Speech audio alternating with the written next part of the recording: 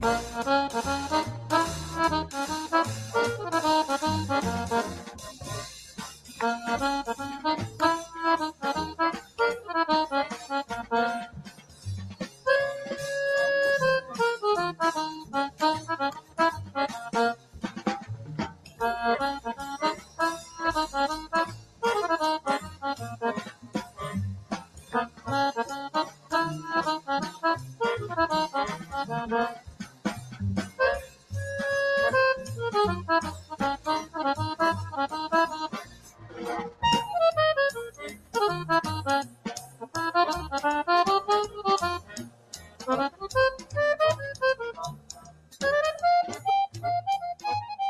hello, everybody. Welcome to another edition of the Snap No Tap podcast. And I'm indoors today because we've had torrential rain, which is much needed since like 2:00 in the morning. And I'm pretty upset, and I'll get into the reason why. But the first thing I got to mention is my upcoming seminar in Naperville College is actually the 21st. It's the third Sunday. So last week, I think I said it's the third Sunday, the 20th, but it's the 21st, which is still the third Sunday. They haven't changed the rotation of the days yet on our calendars, I don't think. We have to work on that.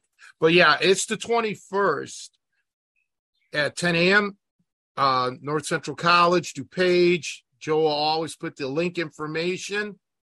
And unfortunately, I was going to have one of my students who lives in Indiana come to it, but he's got to work.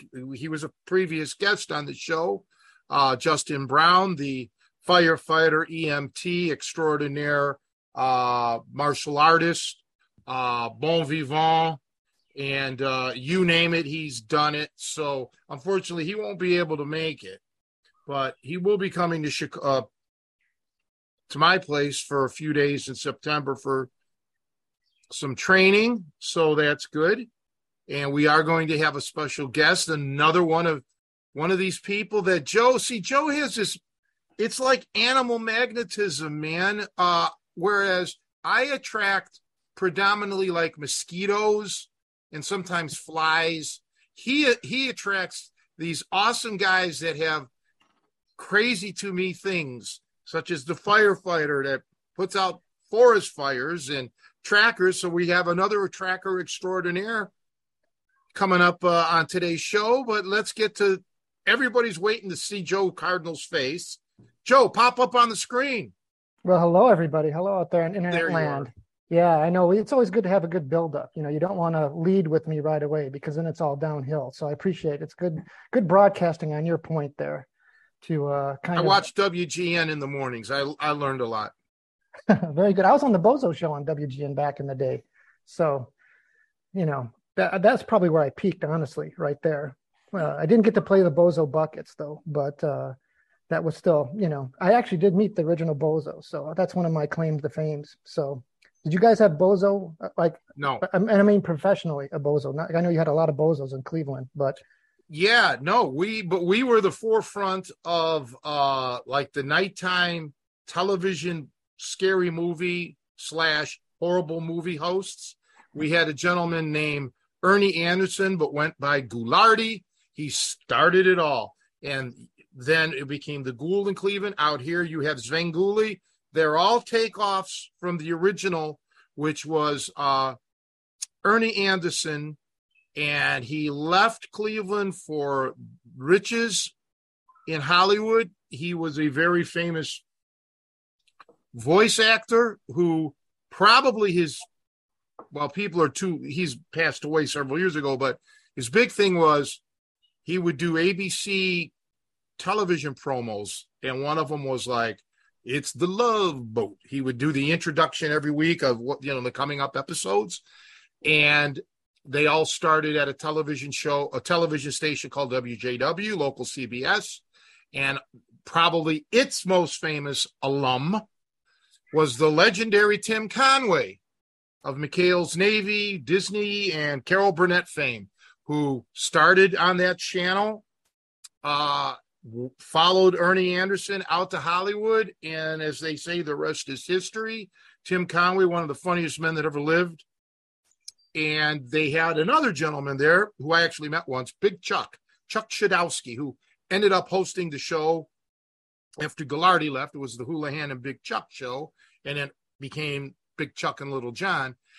They wanted him out in Hollywood, and he was just a homespun Cleveland guy that said, nope, not leaving, staying in Cleveland, and he spent his whole career in Cleveland. I think he's still alive, but he would be way up there in age. But yeah, so Cleveland had a lot of that stuff. Cleveland had the very first, what you would call like talk show. Okay, that all started in Cleveland as well. And Cleveland there's a lot of firsts in Cleveland and also a lot of firsts in Chicago. For sure. And like I said, you may have had the first talk show, but Chicago gets Oprah, so I think we win. You know, one of my exes, her best friend, worked for Oprah for many years. Oh, really? That's kind of cool. Yeah, I used to drive by the Harpo Studios all the time downtown. So that's where she worked. Wow. Hi, Roseanne, in case you're watching. Well, let's get to our guest. I'm really excited to have Matt on, Matt Corradino. I met him originally last summer. I think when I went with Dwayne, I retook my standard tracker class. I came back with Dwayne, who unfortunately couldn't make this podcast this morning because I know he's a big fan of Matt and Carmen's. But Matt was one of the head instructors there, and just a fantastic instructor, great background, and he is the owner and he and his wife are the owner instructor of Caribbean Earth Skills. Say it again. Caribbean Earth Skills. Okay. So that's down in St. Croix, which is kind of an interesting take on things. So I'm familiar with the tracker school and things in North America, but they're doing things down in the Caribbean, in the tropical area, which I'm sure is a completely different take. But anyways, welcome, Matt. Thanks for joining the show. Thanks. I'm glad to be here. I got to be honest. I've never heard of Ernie Anderson, but I did watch Bozo the Clown as a kid from time to time. So I guess Joe wins on that one right there. So what can you do? Now, it's nice to have. I just wanted to add that it's nice to have somebody that looks like Matt today on Sunday of all days. I feel we can't talk about religion. That's one of the things that we never talk about on a survival trip. We got a bunch of things that we don't go there, so I won't go there. Yeah, good. Though I was close. We don't go there either. Politics or religion, not really. No. You just hit on another one we don't talk about. Just never talk about politics. It's kind of an important rule when you got a bunch of hungry people sitting around a fire. Yeah, good point. Yeah, people are on edge. It's kind of cool to get to see. Is that your porch there? I see it looks like surfboards. This is kind of the front room of our house here, and that's some of our surfboard quiver right there. My wife and I are. That's actually part of the reason why we're in the Caribbean. We wanted to be somewhere where we could be in a forest or like a forested area, but also be close to the ocean.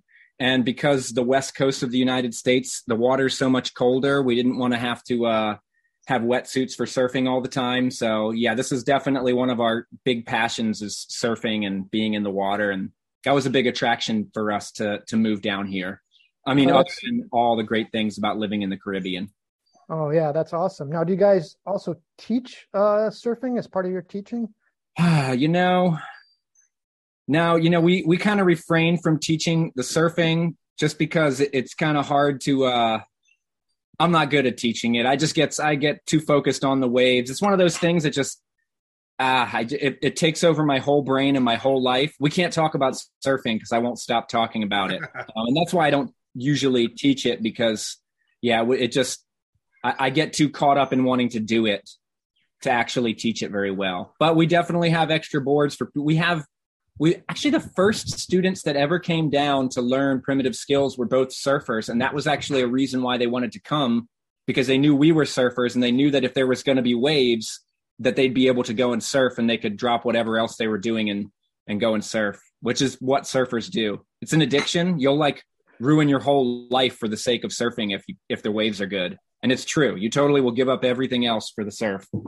My wife is making a smirk right now as she deals with the chores because she knows that I will ruin my life for surfing. And this is my daughter.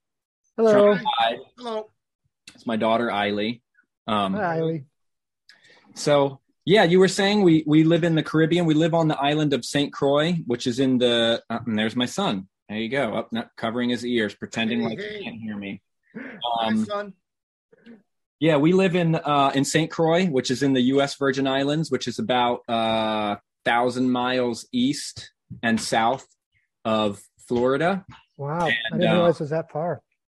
Yeah. It's neither did I the first time I came. I actually, the first time I came here was on vacation. I had a plane ticket that I needed to use, and I've been a reggae fan for a long time, and I saw that there was one of my favorite bands was having a concert, and I was like, well, I'll go there first and then bounce around the Caribbean and around the Virgin Islands. And I planned on bouncing around to a bunch of different islands, but St. Croix really, it really gathered my attention. I ended up spending most of the time here, made friends with the people who used to own the camp that we run, and started teaching. I actually came back the second time with my wife to teach a summer camp, which got canceled the day before that we showed up.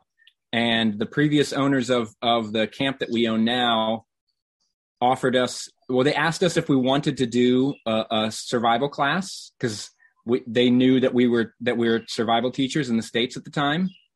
And we said, yeah, that would be fun. And then they let us stay for free. So we felt obligated to run the class every year. So because we were obligated to do it, we did this class every year. And that's how we ended up deciding that St. Croix would be a good place for us to move to.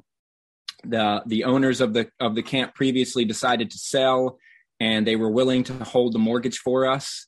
And so we jumped on it as a cool opportunity for us to be able to move somewhere really beautiful that we didn't ever think we'd have the opportunity to move to. And that's how we ended up here in St. Croix. Now, let me add, because I'm going to actually, unfortunately, have to bug out early today. So there are some questions that I know Joe will cover all the tracking questions once I'm off air and I can watch this podcast later. But I know that, I don't know much about the Caribbean. I've never been out that way, or the Caribbean. I know that there's an argument between the proper pronunciation, but right.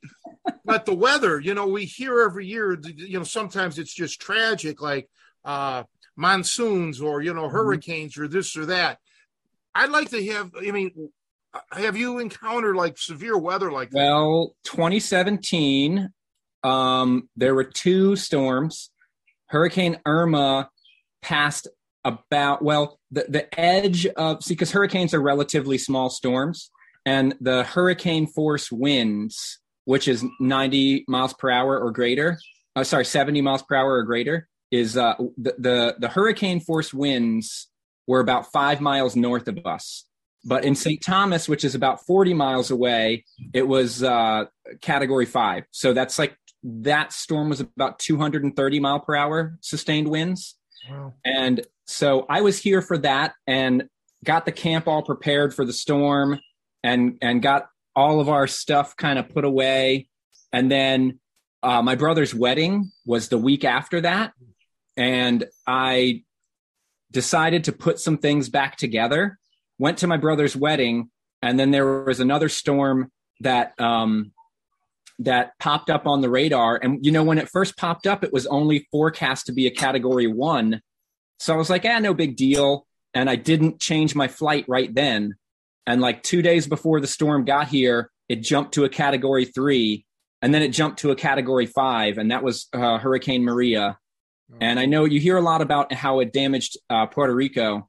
And a lot of the damage in Puerto Rico, there was definitely a lot of wind damage, but most of it was actually flooding. Because it's a much larger island, it can catch more rain, so the rivers swole up, and a lot of flooding was the main damage that they had there. Whereas here, it was the wind. We had 243 mile per hour sustained winds here. Wow. and gusts in the 270 mile per hour range. And we got really lucky. Our house, there was like an eddy of wind around our house, because even our gutters, I'm looking at my gutters right now, they're actually still intact. So somehow our house was spared and the camp was relatively spared, but it smashed the west end of the island. It was like, we don't lose the leaves on the trees unless it's very, very dry. And there was not a leaf left on any tree. And there was a tree that was in all the trees in our, not all the trees, but many of the trees in our yard were down. And there was actually a good sized tree, you know, like maybe 6-8 inches across, that I don't even know where it came from. It just landed in the yard, and I had to, you know, cut it up and clean it up. And that was about 6 weeks of chainsaw and tractor. So I just cutting with the chainsaw all day, making these big piles, and then pushing things to the margin. And that was 6 weeks of doing that all day, every day. And then it took me about 3 years to build back all the buildings that got damaged. I still have one more building to rebuild, but it's not an income producer.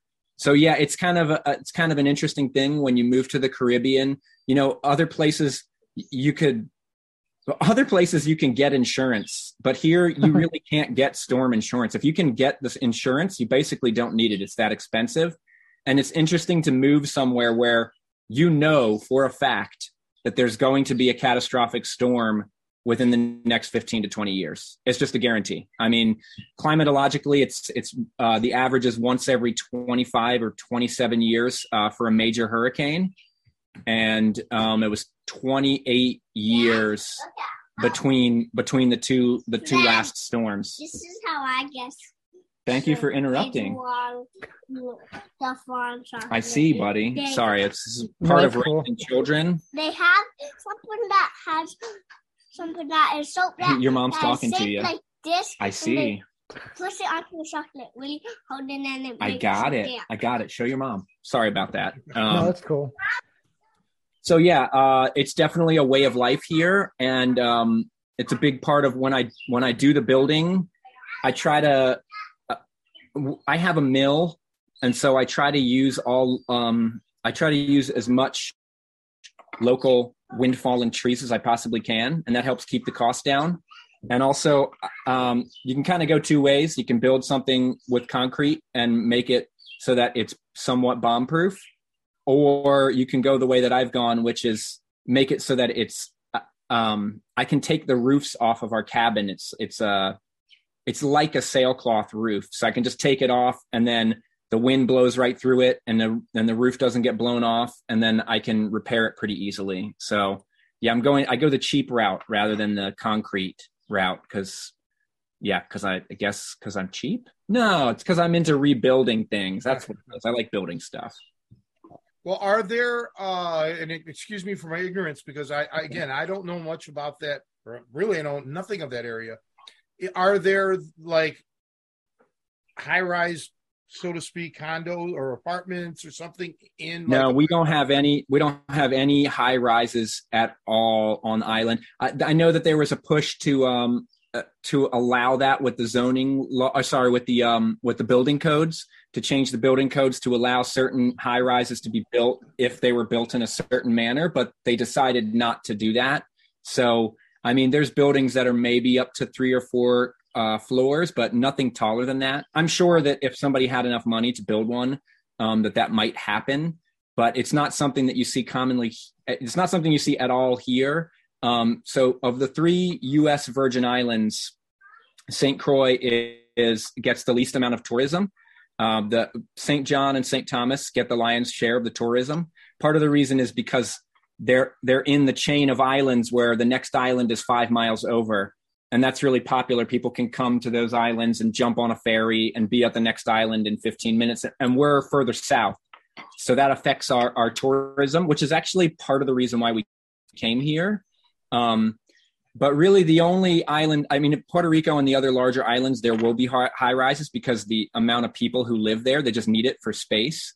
But no, there's no big high rises here. And, we don't have any branded resorts here. There's no Sandals Resort or any of the, big name resorts that you see, which again was another reason why this island was attractive to us. So it's not that there's not development here. It's just that this is a little bit more of a rural kind of feeling. There's definitely some farms here. Not a lot of islands like St. Thomas is too populated and too steep to really have hardly any food grown on the island, whereas food is grown here, and that's really common in a lot of islands.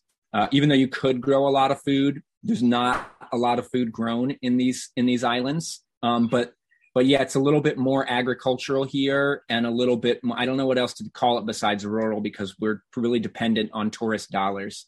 There's also it's closed now, but there was a huge refinery that was built here. When they developed the Virgin Islands, they figured that St. John was national park, and that was the development plan for that, was to keep it natural, wild. St. Thomas was kind of more the commerce people, people historically had come there because it has a great harbor.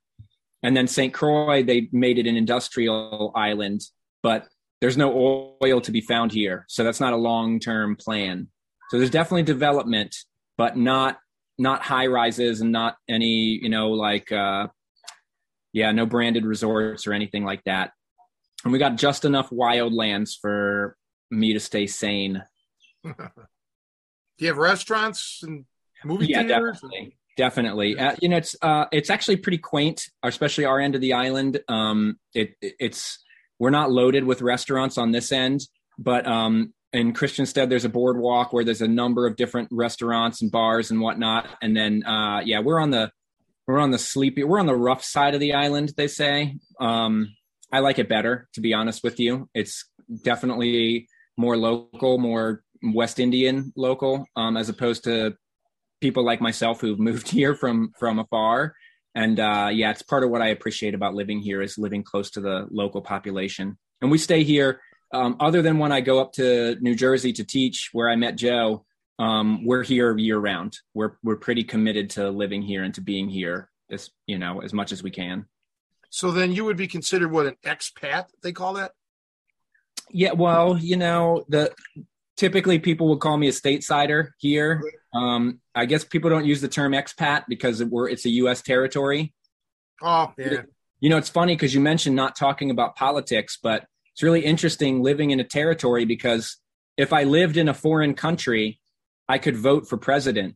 But because I live in a U.S. territory, I can't vote for president. Oh, wow. That's interesting. Yeah, that's I know. Well, there goes your hope for running, Joe. You were hoping for one vote. I was his first vote. Yeah, see, you blew it. Well, how are you? How far are you from now? Oh, no, forget it. I would think American Samoa is on the other side. That's in the Pacific. Exactly. Right? Exactly. Yeah, So we're about 90 miles from Puerto Rico, which is the next territory that's close by. And then there's a very little known, there's an island off the coast of Haiti that the United States also owns, called Navassa Island, which it was actually purchased because there's tons of bird guano there. And this was in the 1800s. It was purchased. It was won by force in the War of 1812 for the sake of all that guano, to use the guano to make gunpowder. And now it's a territory, but nobody lives there. They never let anybody develop there because they wanted the bird poop for gunpowder. But yeah, so those are the only territories in this region of the world, is Navassa Island, which nobody knows about, Puerto Rico, and then the U.S. Virgin Islands. And then all the other territories, U.S. territories, are in the Pacific. So you're how far from, let's say, Bermuda? That would be closer to the mainland of America. Yeah, we're much further out. If you think about the Caribbean as like Florida's here, and the Caribbean's like this square. Right, the base of Florida is here, and so Caribbean's a square. We're all the way out here at the corner, whereas Puerto Rico's here, and then the Bahamas are up here above that kind of square that the Virgin Islands makes. We're actually closer to South America. We're about 300 or 400 miles closer to Venezuela than we are to the United States. Interesting. See, I've known a lot of Puerto Rican people. I've dated my high school sweetheart. She was Puerto Rican, but I've known a lot of people from Puerto Rico. Cleveland had that's where I'm originally from. Cleveland had a large Puerto Rican population, and there's quite a few in Chicago that Chicago has a Humboldt Park area in particular. A lot of Puerto Ricans there. So I'm familiar with them, and I'm familiar with their somewhat their culture and their food, which I love. We have a lot of Puerto Ricans here as well. Call them Crucian Ricans, especially a lot of people from Vieques. Vieques and Culebra are two islands that are off off the coast, just a little ways off of Puerto Rico. And Vieques was vacated half of the island because the U.S., the military wanted to use it as a bombing range. And so a lot of the people who were forced off of Vieques came to St. Croix because this would have been in the 50s and 60s. And sugar was still an industry here at that time. And it was in Vieques as well. So a lot of people came from Vieques, and there's quite a few families, Crucian Rican families. So you hear Spanish spoken quite a bit. Lots of people flying the Puerto Rican flag. I only been to Puerto Rico a couple of times, and it was for teaching primitive skills for some friends of mine that I met, the same place that I met Joe. But yeah, it's definitely also a very strong presence of Puerto Ricans here, as well as any major city in the U.S. is going to have a pretty large Puerto Rican population. You seem to be a very knowledgeable. You're a very knowledgeable person about where you live. I'm a bird. Well, no, it impresses me because I know a lot of people who really don't, that live around here, the greater Chicagoland area that don't even go to Chicago, don't really know much about the history of that. And I'm big on. My heart's always going to be with Cleveland. That's my hometown. That's always going to be my favorite. But I love Chicago. This area. So I like people like yourself who immerse themselves in the culture. I try to tell these folks that, that as a single guy, older guy, I've met a lot of women that all they want to do is travel. That's all they want to do. I'm like, you know what? There's probably interesting things within 30 minutes of where you live or so, an hour of where you live that you've never even investigated. Why do you need to travel all over when there's so much in your zone? And it sounds to me like you've capitalized on that. You got to know these islands and the surrounding locales, which is, I think that's great. What's interesting too is that I never cared about learning about the local history anywhere that I lived until I started to get into primitive skills. Part of the skill set that we teach when we're teaching people how to survive with nothing is awareness.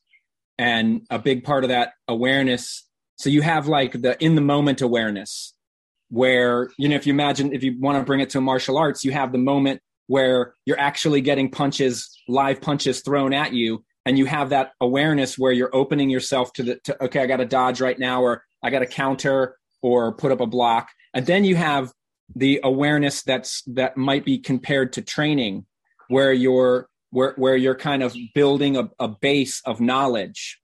If I keep throwing this punch or throw this kick like that, or I do this throw this time, every time, I'm building that knowledge base in martial arts. What's kind of the same with survival. You have the in the moment awareness where if I want to catch an animal, I have to be listening and be moving silently as much as possible. And then I have the foundational part where I need to know what are the types of animals that are here? What are the types of plants that are here?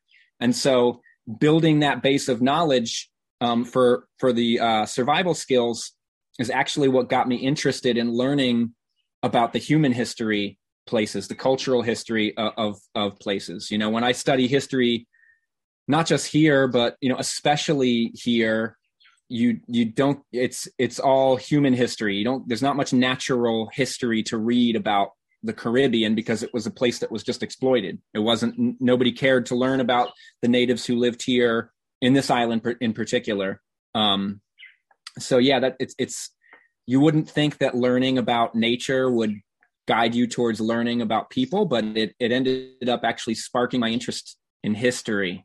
It's not something that I paid attention to in school very much, but right. Turns out I'm actually interested in it. Who'd have thunk it?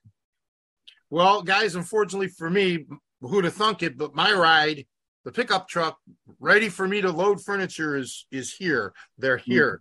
So I'm going to have to bail. I thought they were coming at 11:30, but they're coming now. So you're an interesting fellow, Matt. I hope we keep in touch. I'm actually excited to watch this podcast later because I know Joe's so into tracking. He thinks so much of you guys, all the instructors, and also the other participants. So what they have going on in New Jersey seems to be an amazing program. And, I look forward to hopefully meeting some of you guys, and you in particular one day in person. if at all possible. Probably, it's a pipe dream, but you never know. Mm-hmm. But Joe, keep up with the good show. I'm going to X out of here, guys. I'll talk to you later. Nice to meet you, Matt. Nice to meet you. Now we can start talking about Tony. So, all right. Wait, I'm not out yet. Wait. Bye-bye. Uh-oh. Accounting? Is that what we're going to talk about? I hope not. Maybe. I guess it's important. Well, let's start back at the beginning. So, where did you grow up? What did you do? What were you interested in? Those kind of things. And how did that, get into the earth skills? So I grew up in Virginia, in Southern Virginia, in Norfolk. So not really the most nature connected place that you could think of. And what was I interested in? Nothing. As many American young people, kind of the same thing. You don't really. There's not much. There's not much variety to the things that are suggested to you as a young person in this country. So I can't say that I was interested in much of anything, except we would always camp instead of staying in hotels when we did family trips. I don't think it would have happened if we had more money, but we were poor. So every time we went on a family trip, we would camp. And it was just car camping, just park and pull out the tent and pop it up. And so, I don't know, somewhere in high school, I remember going on a camping trip. And I remember just hanging out by a fire with my friend and looking around in the woods. And, there's no car sound. There's no sounds of the city. I just remember looking around and being like, wow, I really like this. I really enjoy this. And then that kind of pushed me towards I gravitated towards friends who were into backpacking. And so I started kind of getting a little bit more into really being in nature as opposed to just setting up a tent somewhere and camping in a campground. And so I got into backpacking, and I went to college in southern Pennsylvania at a college called Shippensburg. And Shippensburg, when I was going there, it was just a typical school, although now they have a very robust backpacking and outdoor guiding program. They actually have a program for that. When I was going there was nothing like that. But now there's a hiking club, and there's actually, like I said, a program for becoming a wilderness guide, which, man, I would have loved that. I might have stayed in school. Anyhow, I got really into hiking because the Appalachian Trail was right near there. And I just kind of got more and more into it. And I ran into a friend. I was home for spring break, and my friends and I, in the wintertime, we would go camping, and we would build these enormous fires where you had to sit like 10, 15 feet away from the fire. And we were like, we're so hardcore. We're wintertime camping. And I ran into this friend who I hadn't seen in a long time. And I was telling him how much of a badass I was for camping in the wintertime.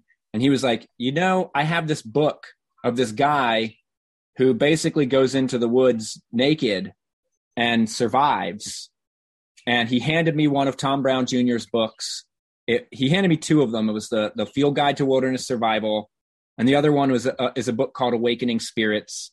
And he was like, oh, well, maybe I'll get this other book for my brother. It'll be a better one. And he wasn't actually going to leave those books. And then he took off the next day for something, and he didn't come back, and I never saw him since then. And he left Tom's books, and I read those books, and I was like, wow, this is really cool stuff.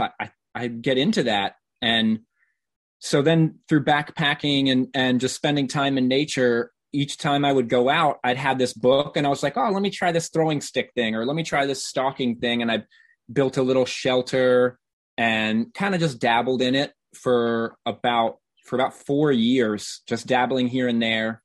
And I read more and more of Tom's books. And I was living in California at the time. A girlfriend of mine was going to school there. I was living in the Redwoods, and I remember she was like, when are you going to take a class? And I was like, oh, I don't know, maybe next year sometime. And she was like, well, when I graduate next year, I'm taking a class. And then I was like, well, I'm going to go this year then. So just to beat her to the punch, I came to New Jersey. And I think it was about the second or third day of the class. It was like, okay, this is it for the rest of my life. And I knew without a doubt whatsoever that I was going to spend my life working with these primitive skills, making this my life. I had no idea that I would be teaching there. In fact, I tend to be the type of person who I let my imagination run away with me sometimes. And I remember forcing myself not to have expectations when I came to take the class. I remember I had a moment where I was like, man, wouldn't it be cool if I got really into this stuff and then I started working at the school, and then I was like, okay, no, that's ridiculous. That's fantasy. And I actually, for a change for me, was able to just get rid of that expectation. Lo and behold, it turns out I got really into the things and I ended up teaching there. You know, it's funny because I remember I took a class and then I volunteered the next class. And it was towards the end of the week, and I worked my butt off the entire week. And it was the first time that I sat down to relax at all. There was a hammock set up next to the sweat lodge that was there. It was literally the first time the entire week that I relaxed. And I laid down in this hammock, and I was kind of looking towards the house, and there was an old barn there. And Tom, who's the head honcho, was walking up to the barn to do his lecture from the house. And I was just watching him idly. And he stopped at the barn and he looked right at me, and he made eye contact at me, stared at me really hard. And I was like getting really nervous, like, oh man, I should be doing something right now. I'm being lazy. And I got up and I just started doing something. Might have been 2 or 3 years later, when I was a caretaker or an intern, I was talking with him, and he was like, I had just mentioned that, like seeing him, and he was staring at me. And I was saying it to him like, oh, you were staring at me because I was being lazy. And he was like, no, I was staring at you because I knew you were going to be around the school for a while. And, you know, it's the kind of thing that he teaches. So part of me was just thinking, oh, he's just saying that because he's trying to get me excited about being able to have that kind of awareness. But turns out he was right. So, so I got pretty into it, and decided that I was going to spend my whole life teaching primitive skills, and never really thought about teaching at the tracker school. I just kind of dove into it. My parents were, they were tentatively supportive. You know, you can imagine I got in trouble in high school and didn't care what anybody said about, you know, being suspended and expelled and all that. I mean, I was able to get over that and go to college and all that, but it never felt like anything I was going to do. And like most parents, they were expecting me to do a traditional, you know, get a job, earn money, and, you know, do the whole American dream. And I remember coming back from that first class, and they were like, well, what now? Because I was just carrying on about how amazing it was. And I remember it was really defeating for me. And I was just like, no, this is it. And they were like, no, really, what now? You're not going to make money doing this. And I was just like, I don't care. You know, I don't care if I don't make money doing this, which they were used to that kind of reaction. Like, okay, great. Here we go again. So anyhow, they allowed me to stay in their house, and, you know, I would do a job for however long I needed to earn the money to take another class, quit the job, take the class, and come home and practice until I needed to get a job again, do the same thing over again. And then got hired as an intern at the school, which doesn't actually pay you any cash. You do earn free classes. You can sell those classes, but I just did it to take more classes. And then, I guess I did that. Then I was a caretaker. And then I remember I came down to St. Croix on vacation because I had an ugly breakup. And I basically came here just to get away from life as best as I could. And I came back and I got hired like a month after coming back from St. Croix that first time. And I remember my mom was like, "They're paying you now?" I was like, "Yeah, they're paying me." Thank goodness. I can't believe it finally worked out. So they were supportive, but amazed that it actually worked out. And, you know, even if I didn't end up teaching at the tracker school, this is what I was going to be doing with my life, which most people start a school and take 10 years, struggle through it. And then after 10 years, they either quit or their school gets enough notoriety to kind of scrape along.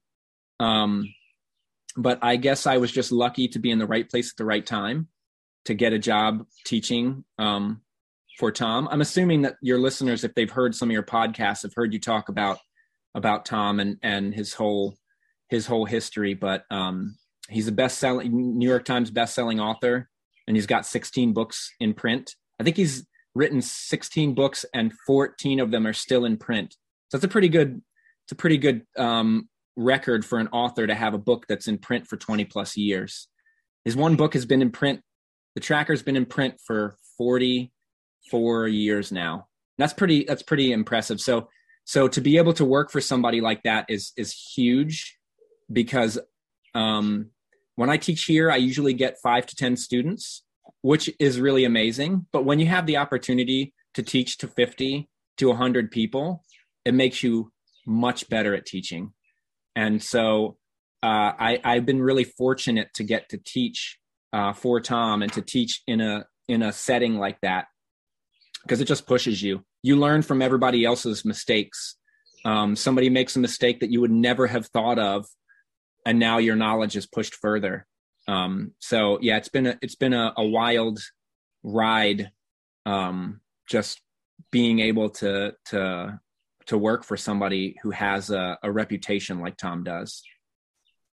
Well, it's also kind of cool because you probably have, you know, from like a student's perspective, he's still pretty remote to me. Like, I really don't know him as a person, but like, you know, kind of what's kind of cool over time is eventually you really get to know him. Like I know my coach Tony is kind of a friend and a person. You know, he's no longer some kind of celebrity. I've kind of gone past that, you know, where it's like, oh, he's just this guy I know who happens to be able to do these awesome things, you know. And so it's always kind of cool, I imagine, to like a certain point when you become in that inner circle and get hear the inside stories and get perspectives that, you know, you can't get from just taking the classes or reading the books. So that's got to be kind of enlightening. Well, one of the things that so Tom has a mixed reputation. Most of his reputation is very strong because of his ability. I mean, his ability to track is pretty impressive. I've only gotten to live track, meaning that he wasn't setting out tracks for me. I've tracked with him plenty of times where he was setting out the tracks, picking them on purpose, but there's only been a couple times where I went tracking with him where it was like actually following a person at the time. And the one time he was running. I mean, he was running after this person and I could barely see the tracks at all. It was in a thick area where it was like bushes. And so you could sort of see a few places where somebody had gone through and pushed the bushes to the side. I mean, he wasn't sprinting because an old guy, but I mean, he was literally running after this person like behind them. And it was really impressive to see. So he has a reputation on the one hand that's like really positive, but he has this negative reputation. And the negative reputation is because he does not turn off that teacher. So you might get to know him, but it took probably 10 years of getting to know him to where I could, you know, I want to say that took 10 years to get to where I could tell the difference between, oh, he's teaching now and, oh, okay, he's just hanging out. He just doesn't turn off that way of being. Every time he's trying to talk to you, he's always trying to think of some way that he can push your skills further. And it can be really maddening to people, you know, when you just want to get an answer of, should I order the freaking hamburger meat or not? It's a pretty simple yes or no answer. It's like, I don't need to be learning about tracking right now, Tom. I just want to know if I need to buy this stupid thing. But he can't turn it off. So I would say that it's really been in the last 2 or 3 years that I've gotten to know him more personally. And honestly, it's actually amazed me more. People hold him in this, I don't want to just say they have this high regard for him. He's got this reputation as like a guru or as like a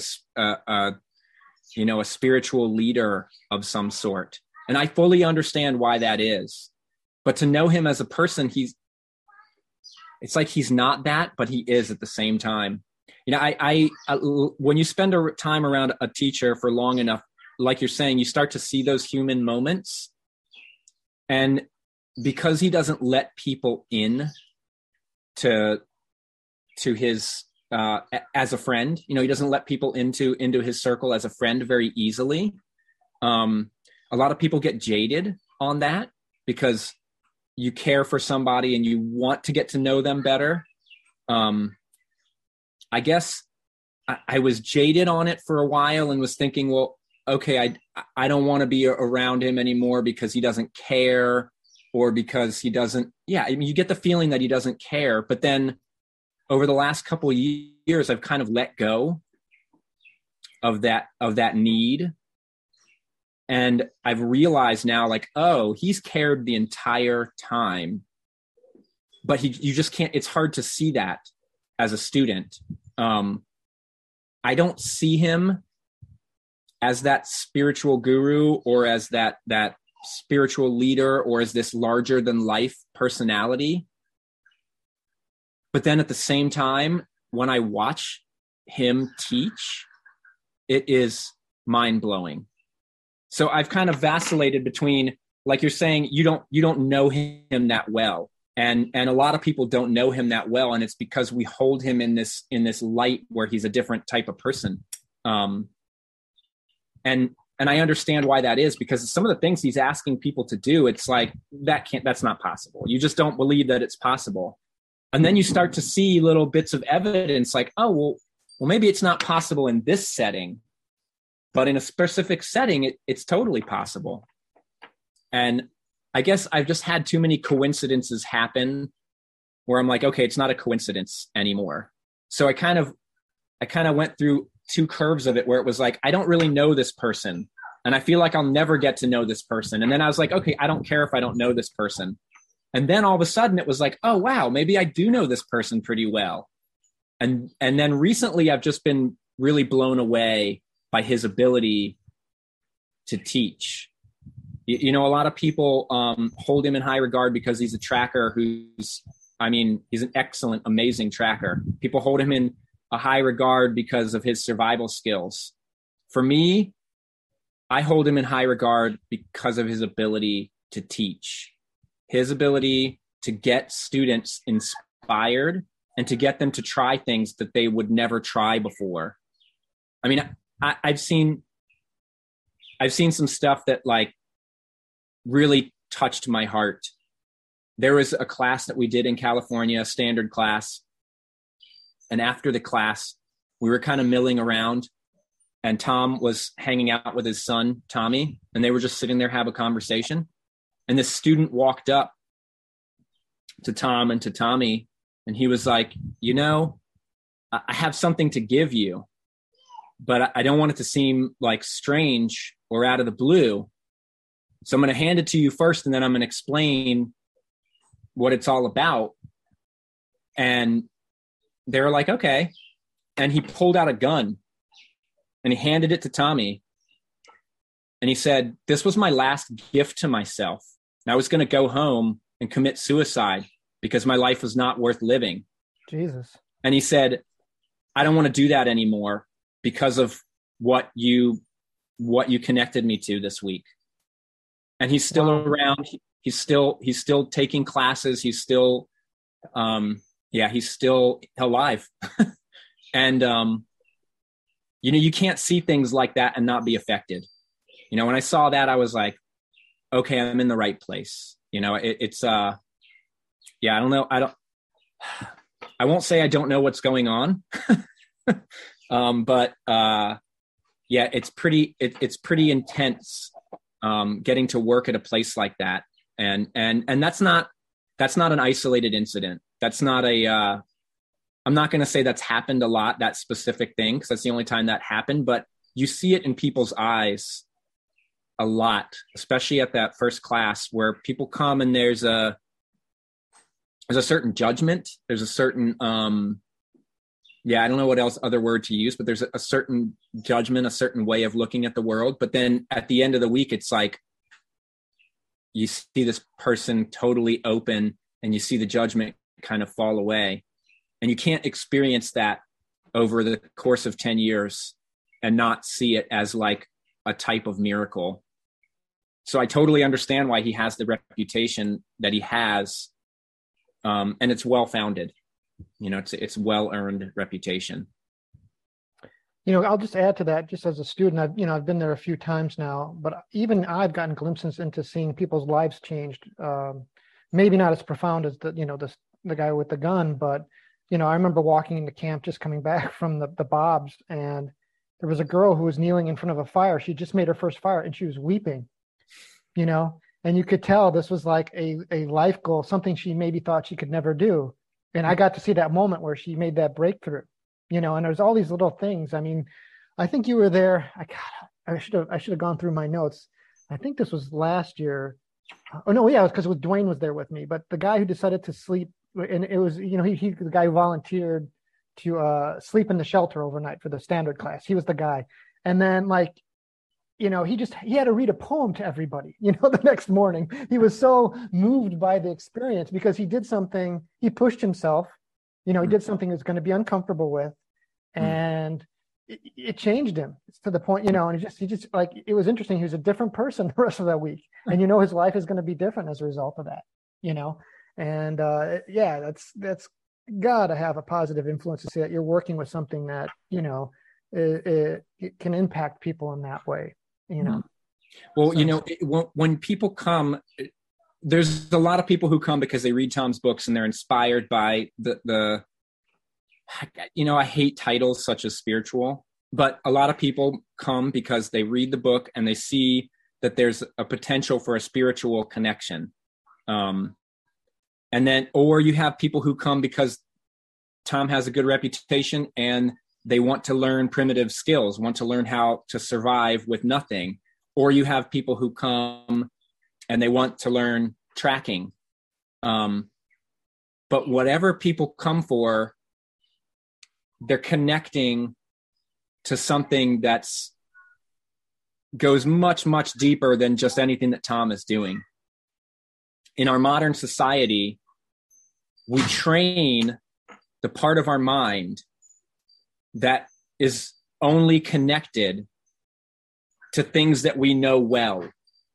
We're training the part of our mind by our modern way of teaching. We train the part of our mind that can only know things that it already knows, because we have different parts of our mind that are activated by different things, and that's what we train. We train that analytical, self-referencing part of our mind, and it becomes it's so continuous that we start to not notice that we're only training things that we already know, that we already can look up, that are A plus B equals C, that are very compartmentalized. Please stop that, Leo. Sorry, my son is making this banging noise on the door over here. So we spend our formative years training this part of ourselves that's only connected to things that we've invented, things that we've created. And then whatever reason that you go to a place like the Tracker School, and that's just one place where you can connect with that, all of a sudden you're connecting with something that's outside of yourself. It's outside of that A plus B equals C. To me, I see it as an ancient connection. We're connecting to our ancestral, ancient roots. humans have been on this world for, it depends on who you ask, but, hundreds of thousands to anywhere from hundreds of thousands to millions of years. And it's only in the last 500 or 600 years that we've switched to this logical way of being. And I'm not saying that logic is bad. I mean, look at everything we've accomplished in life. It's pretty amazing to be able to talk to you right now from thousands of miles away. But we've kind of gone so far in that direction of that logical way of being, we've lost the drive to be connected to something greater. And when you go to a place that is trying to connect you to those ancient roots, you start to feel this connection that you never knew you had. For me, it was all of it. The tracking made me feel connected. The survival skills made me feel connected. And what Tom calls the spiritual training, which I see as just awareness. So the awareness training, that also made me feel this sense of connection. And I think that's why it affected that person that I told that story about. It's not like it was therapy that this person could continue to come and stay at the school all the time and know that he wasn't going to need to sink back into his suicidal thoughts. He was connecting to something that he knew was going to be there all the time. It's kind of hard to describe what we're talking about right now. It's much easier to live it, to experience it. And I think a lot of times when people go out into nature without any training, without any guidance at all, maybe they feel bits and pieces of that connection to nature, but it's not continuous enough for them to feel like it's real. It feels like a coincidence to people, or an isolated moment. But after teaching, I hate all the terms that are connected with it: survival, tracking, awareness. I mean, they don't really capture the essence of it. But after teaching it for a number of years, you start to see the power of that feeling of connection. You start to see something deeper than just, this is making a fire, or this is an animal track. You start to feel that connection to something deeper. It's a really powerful thing to be a part of. Yeah, I don't think it's funny because I do think, you can, if you try and break apart the skills or the knowledge in separate little pieces, but really it all kind of weaves together. And it, like I said, it is this thing, they overlap. And so, just thinking about John Young with the bird, language and all these things, there's all these different dimensions to kind of reclaiming. I'm going to plagiarize what you guys, one of the phrases I really like from the school is reclaiming your birthright. We were born, the one gift we know we have is this earth. We were born into this world and we've been given this. And, the modern world, for all its benefits and, all the things that it's done and given us, it's taken a lot of people away from that. When we're disconnected, or I have a friend who says we're denatured, and so I think, and he's the one who gave me the Tom Brown book and back in the day, but yeah, and that's why I think there's so many different aspects of ways of connecting with it and learning about it, and they overlap. That it kind of does it a disservice to say, well, I'm just learning this or I'm just learning that. It is kind of basically, in maybe simple, secular terms, you're just becoming a naturalist again, a full spectrum naturalist, because there's so much to it, and so there's just so many avenues to explore. And so trying to, I'm looking at the ground at the tracks while I'm listening to the birds and I'm trying to feel connected. There's all these different and trying to find resources that I might build a fire with. And this is how you really become immersed in the natural environment. I was thinking about when you said when people go out into nature, and I obviously a lot of my life is go to a national park or something. You're very much a tourist. You're kind of going there and looking, but you're not integrated into it. You're not living it. And so the more you can, these skills can bring you to actually not just looking at it like it was in a museum, through a pane of glass, but it's like, I'm going to go into it. I'm going to be immersed in it. And that's what I think is one of the goals. And it's got to be healing on a lot of levels, and just, if you're kind of not seeing hope for whether it's for yourself or for the world as it is, it's like, oh yeah, these are the things that will get us back in the right direction. I think that because of the way that we're raised, the way that we are trained from the time that we're so young, is we want a concrete answer. We want a fact that is immutable, that is never changing, that is going to stay firm and stay that way. And the reality is that doesn't exist in the lived world.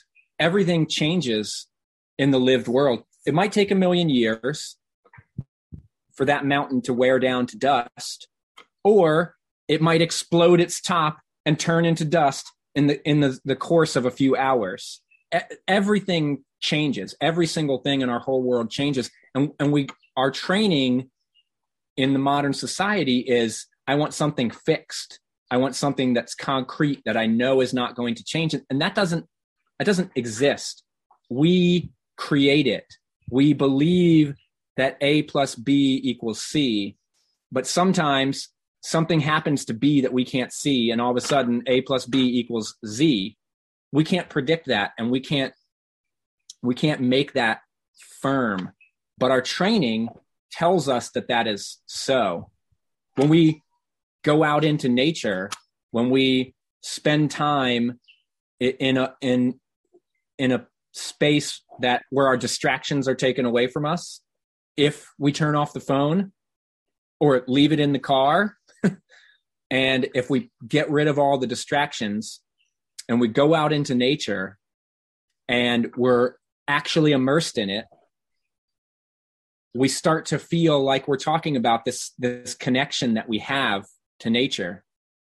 And that connection, that the fact that we are from the earth, is concrete.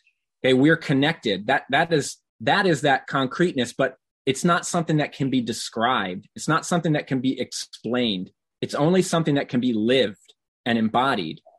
And so you can write it down in a book how you had this amazing experience, and you can describe it in the most poetic words, in the most powerful way you could possibly record that. And somebody could read it and feel inspired and maybe touch for a moment what you have touched. But then they've got to go out and experience it. And then it gets difficult because they can't just A plus B equals C. Oh man, I went to the national park and I didn't feel that sense of connection. We got to go without expectations, first of all. You brought up John Young, one of the people that I was lucky to teach with these last couple summers. And he teaches a lot about bird language and a lot about tracking. And he teaches about the Bushmen, the Kalahari Bushmen that he spends a lot of time with. And the Kalahari Bushmen have this way of looking at the world where would they see it as what they call first creation and second creation. What they call first creation is everything in the world that's apart from what people have created. Okay, so everything, including us as human beings, everything in the world that people have not created. Now, everything that people have created, this shirt, the computer, the phone, this bow and arrowhead that I'm idly playing with, that all of the things, whether they're primitive things like this basket or whether they're modern things like this phone, that's all part of second creation, what they call second creation. And in their worldview, every problem in the world comes from second creation, comes from things that we've created. And if they have a problem, two people are arguing, and they say, okay, you're in second creation right now. We have to bring you into first creation and this problem will go away. And John asked them, well, what about lions? That's not a problem. And they said, no, lion's not a problem because we listen to the birds and the birds tell us where the lion is. And we listen to the way the baboon calls and that tells us where the lion is. And the lion is only a problem if our minds take over and we're stuck in second creation and not listening then the lion will eat us. But it's second creation that made that happen. It's our logical mind, our analytical mind that made that happen. And you had mentioned a birthright. That's something that Tom mentions. And it's like, what in the world is a birthright? Well, it's our birthright to be able to listen and to be connected to nature. Meaning we're all born with that ability. We're all born with that connection. But we create a separation. We create that through our training, through our belief that A plus B always equals C. It's something that we're trained to do. And I think that's why it's something that people can't explain. Like that woman when she made the fire and she was weeping. Like, why was she weeping?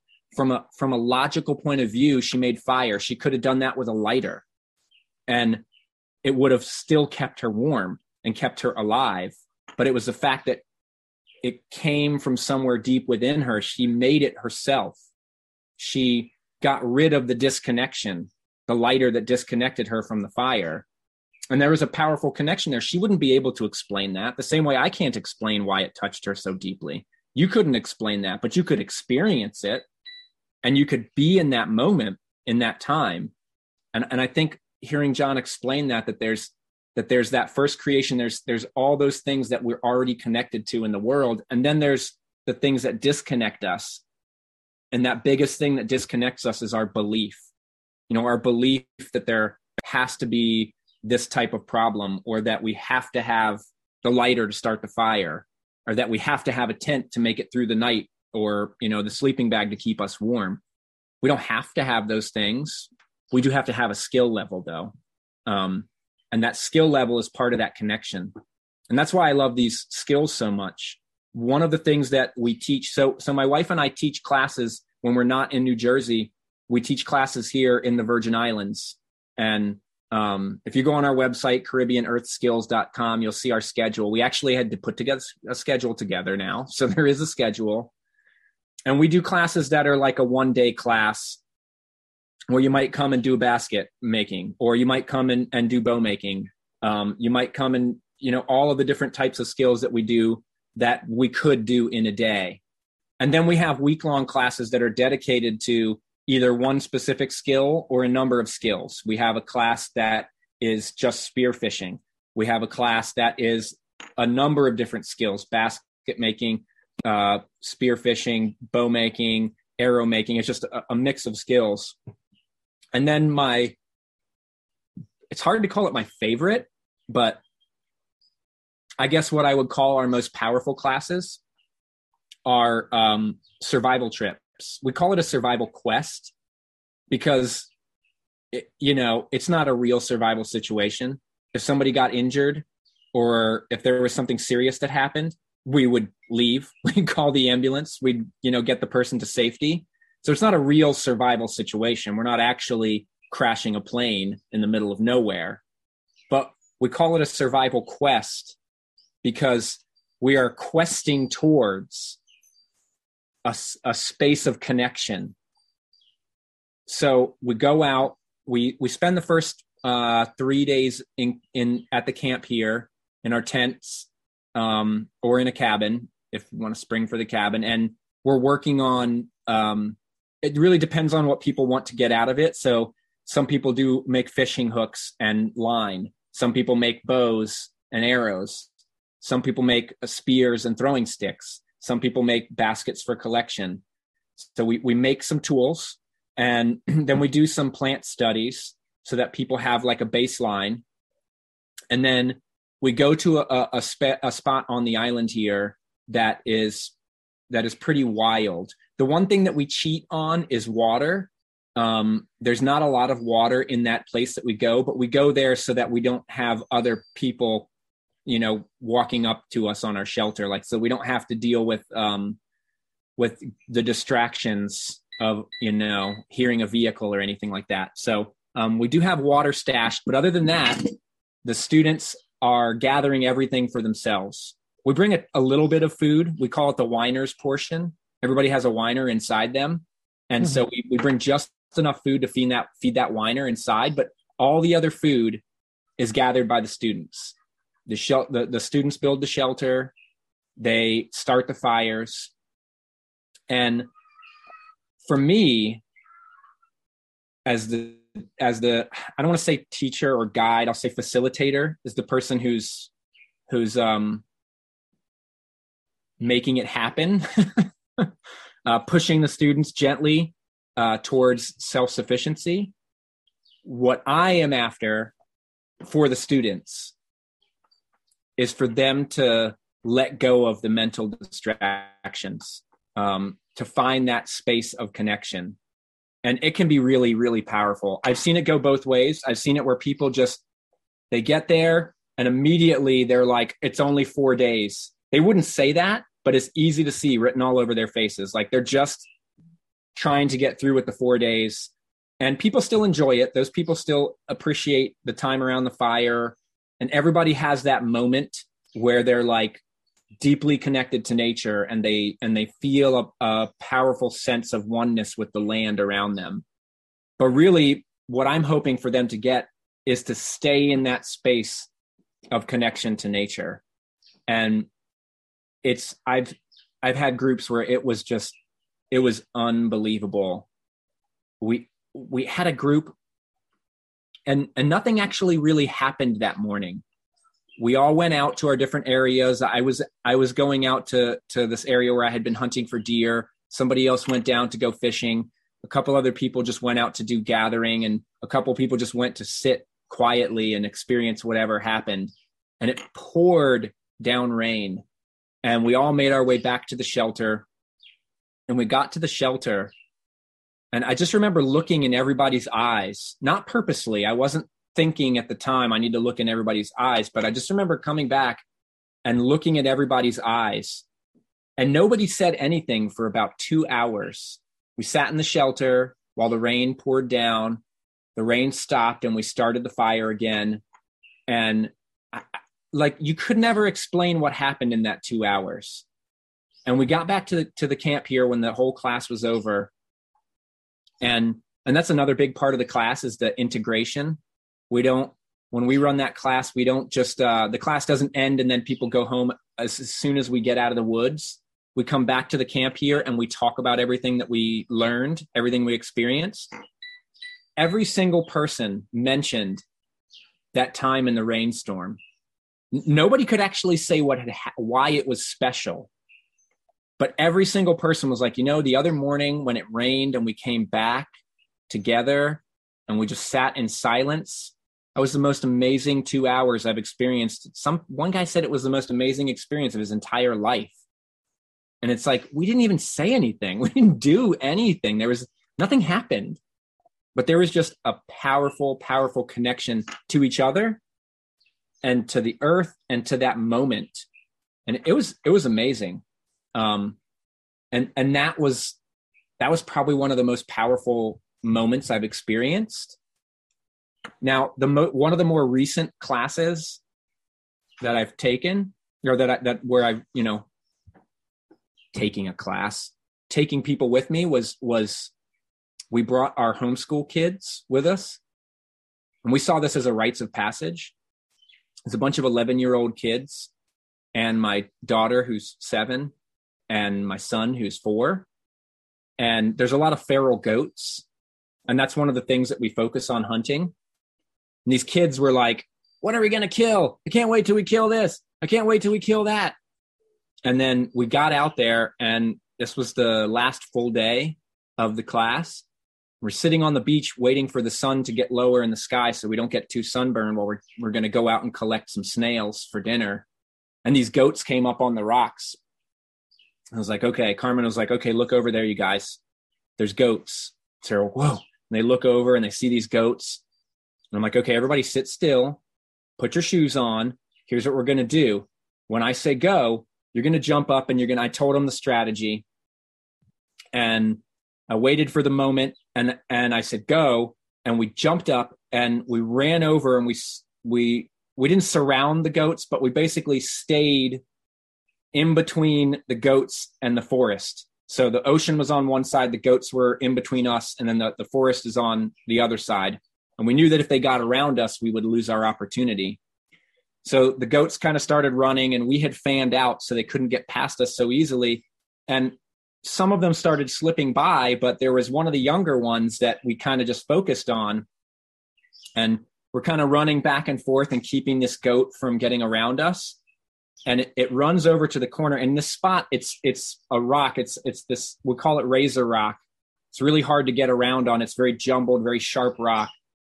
And it's right up against the ocean.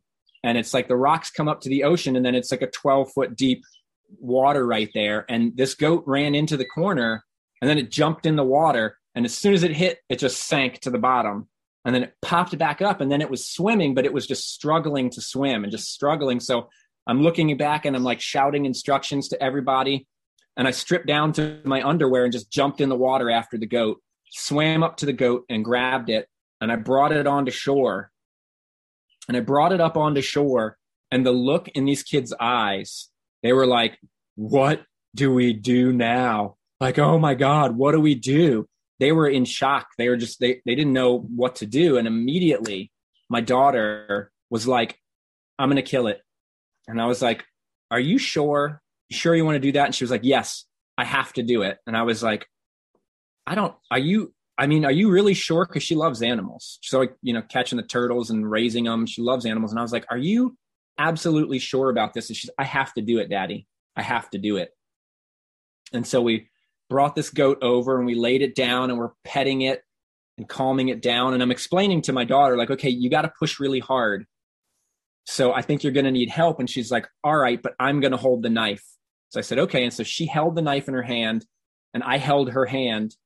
And I was kind of explaining to her, like, okay, we're going to calm it down. And then when I tell you, we're going to cut the throat.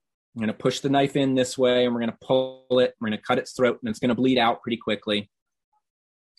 And we're calming this goat down, and we're talking to it. And then I was like, okay, now. And we cut its throat, and it started bleeding out. And immediately she just started bawling tears, like deeply affected. And so I was like, okay, it's sputtering blood down. It's dying on the beach there, and it's bleeding out. And the kids are like still in shock. The other kids are just fully in shock. And my daughter's crying. I was just like, this is pretty intense for these kids right now. I'm like, starting to cry. Yeah, really, and it was deeply intense. And I had experienced this before, so I know how to deal with these emotions. And so I had to go back to where we were sitting and get all of our stuff, because we just left it on the beach. I walked over, and I go to grab this stuff on the beach, and I was by myself, and I turned around, and I'm facing the ocean. And it was just like, wow, I just held my daughter's hand while she killed her first animal.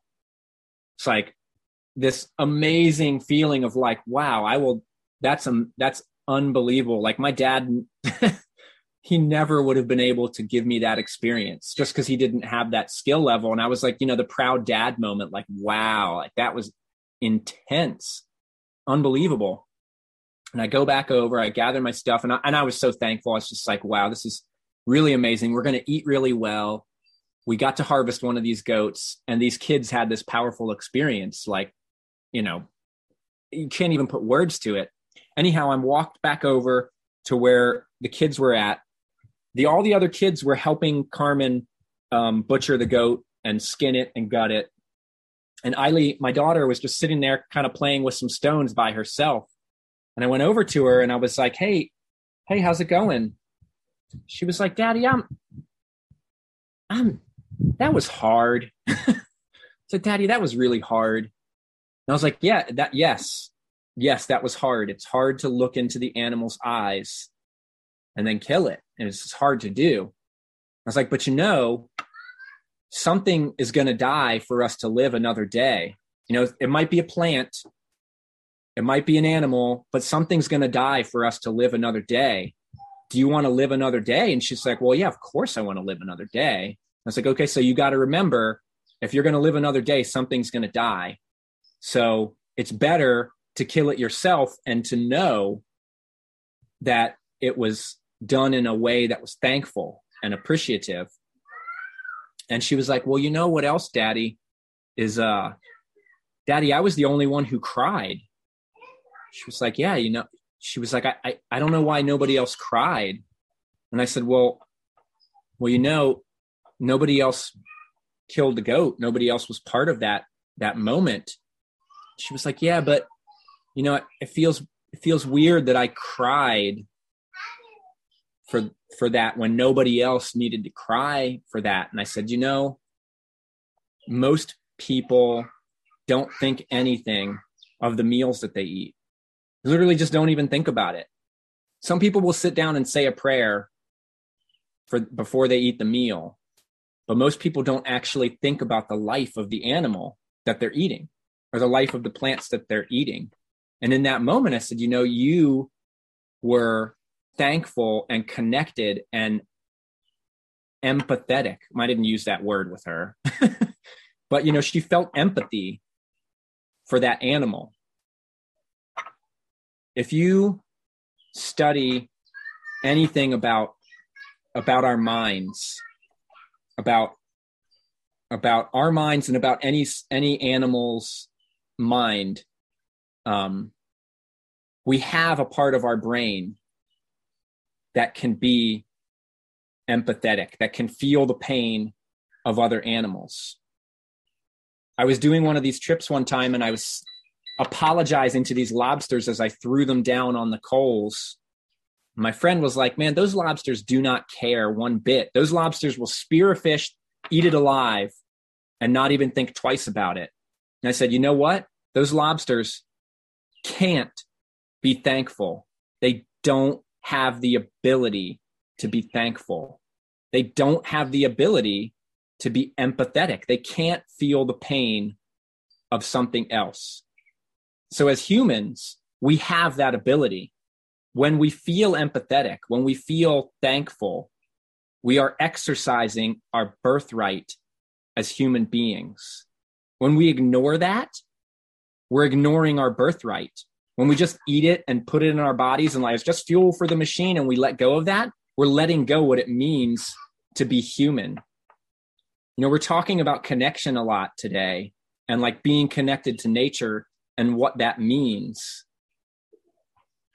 Even if you don't believe in anything spiritual, anything outside of the physical, we have the ability to feel the pain of other things, not just to other human beings, other animals. We can do that. When we exercise that, it makes us more human.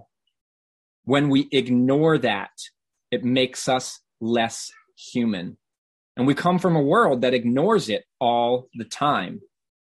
It's just fuel for the machine. I'm just going to eat my next meal. It doesn't matter that something died to get to me. It doesn't matter.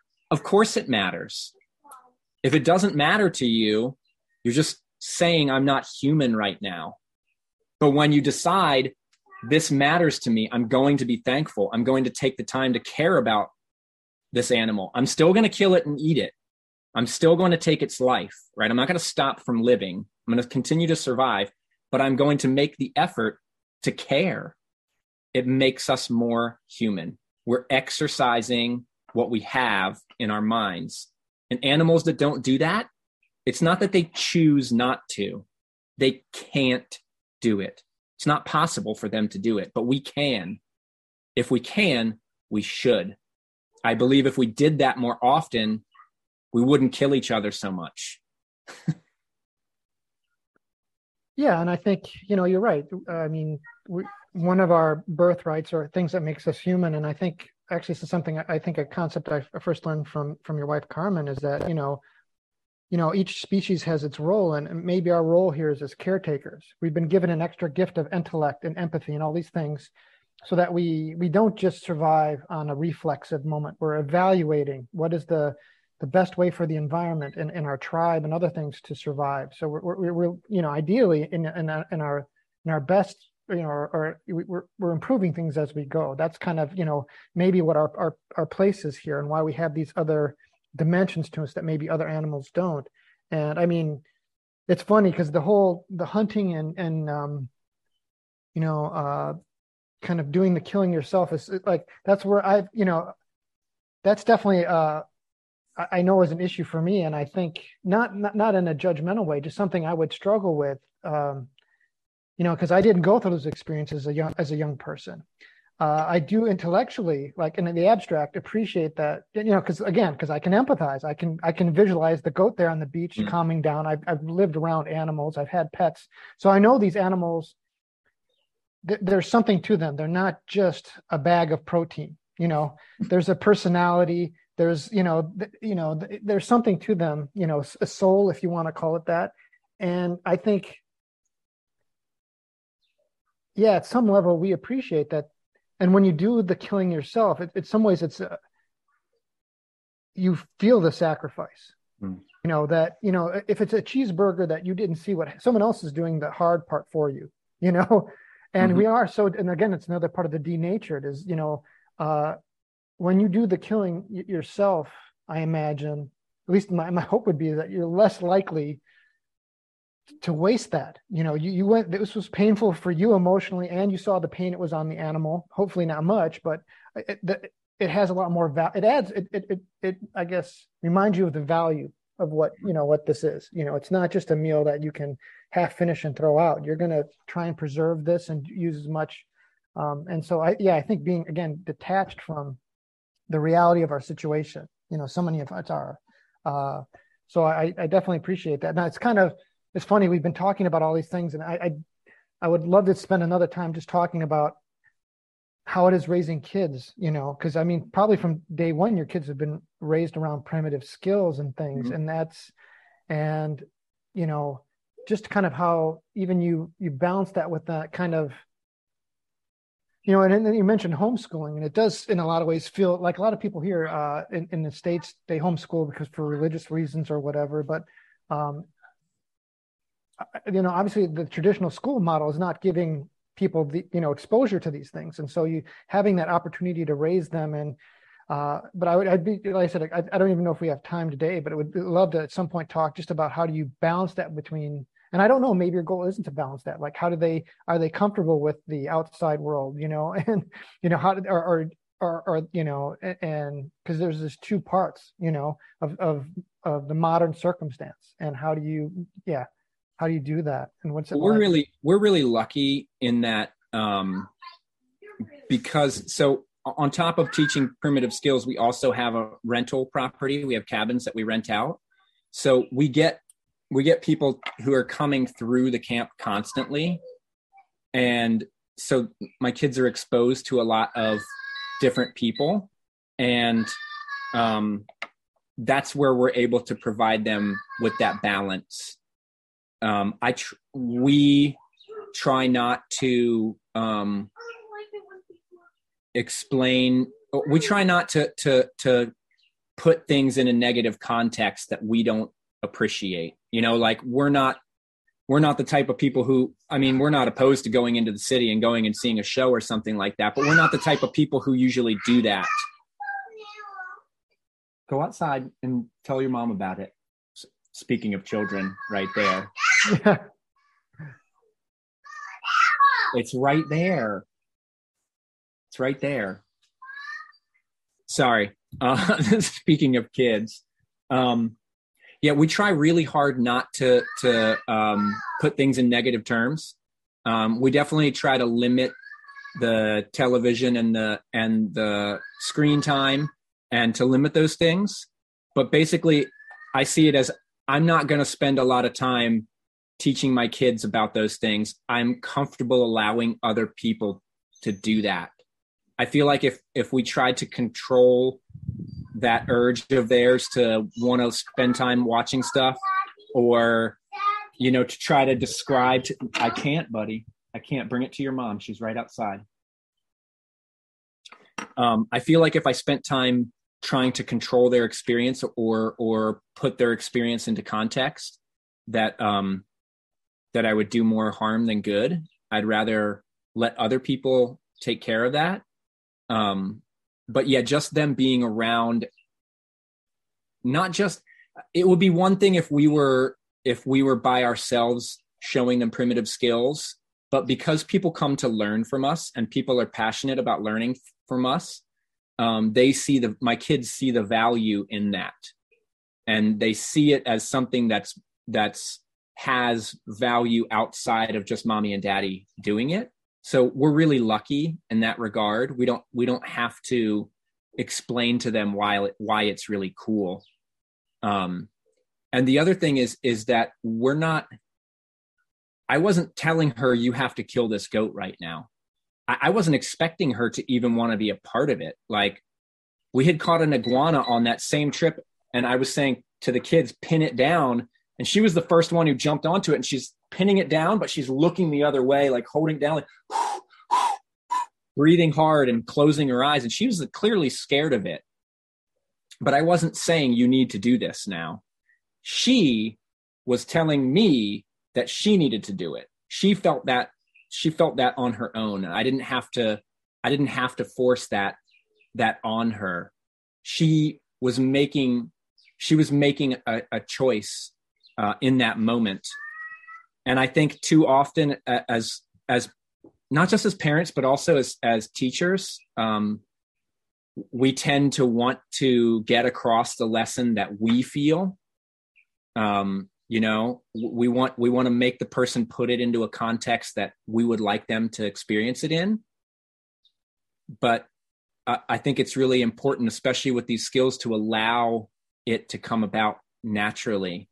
Some of the survival stuff, some of it sucks. Sometimes it's uncomfortable.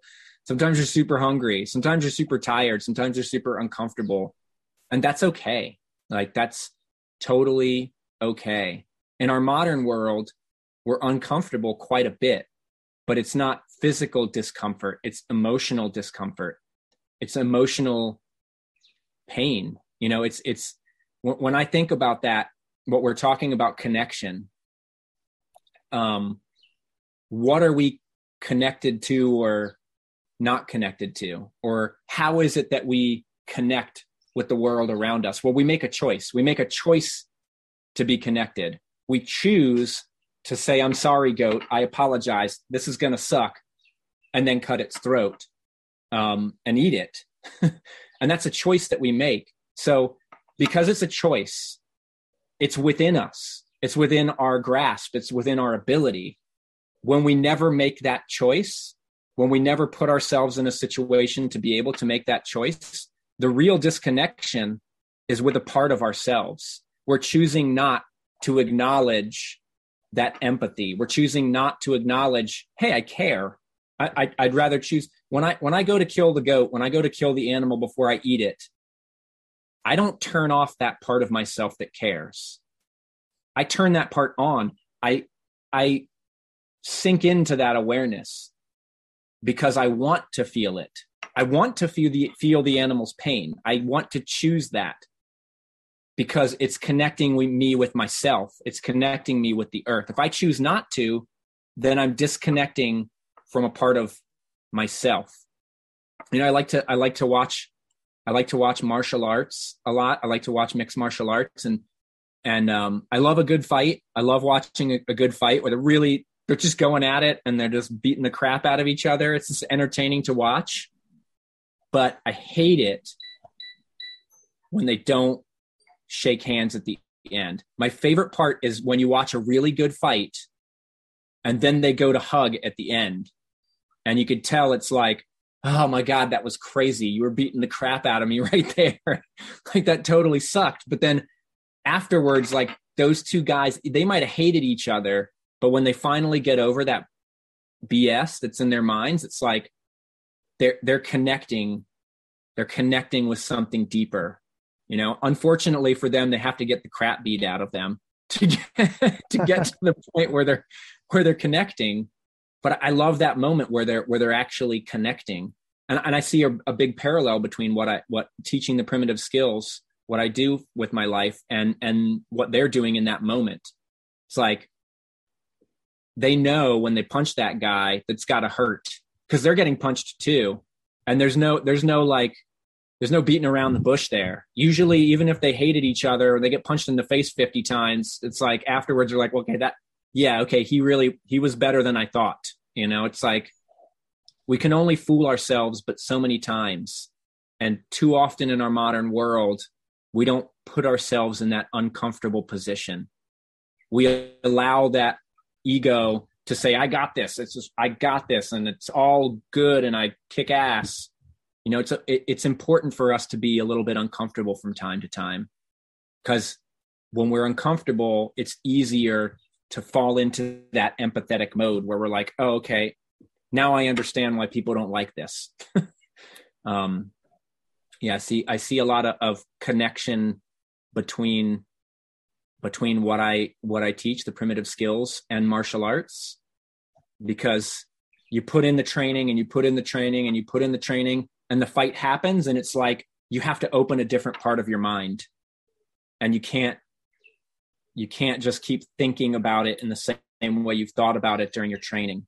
And it's the same with primitive skills. You can work on that fire making tool as much as you want, but when it's wet out or it's snotty out and it's time to start the fire and you need that fire to eat that night, it's like all the planning goes out the window, and you just have to be listening in that moment to, okay, what does this piece of wood need? Do I need to go faster? Do I need to push harder? Do I need to go slower? It's like you can train all you want, but the experience is what makes the training valuable.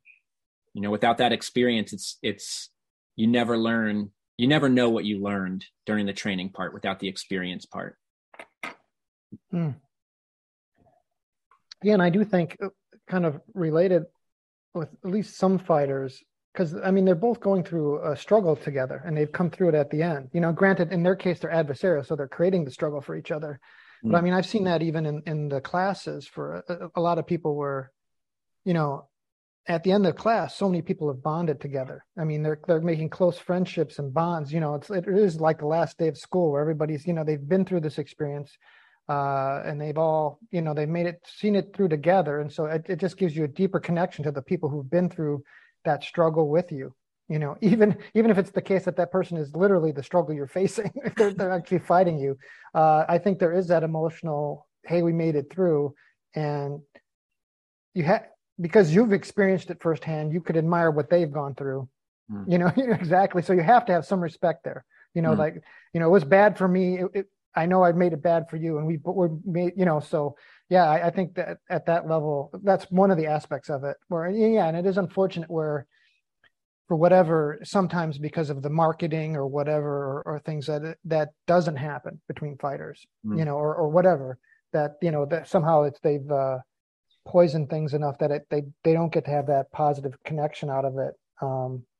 But so often, you're right that, you know, once the conflict is over and it's resolved, you know, or whatever, you know, then you can look at the other aspects of it, you know, and it's just that's that type 2 fun, right? Where it's kind of sucks at the time, but then afterwards you're like, that was awesome. I'm sure that's what it has to be when you're locked in a cage with somebody and fighting, is like, it kind of sucks when you're getting punched in the face, but then when it's over, it's like, that was awesome, in that kind of way that it sucks, but it was awesome still at the same time.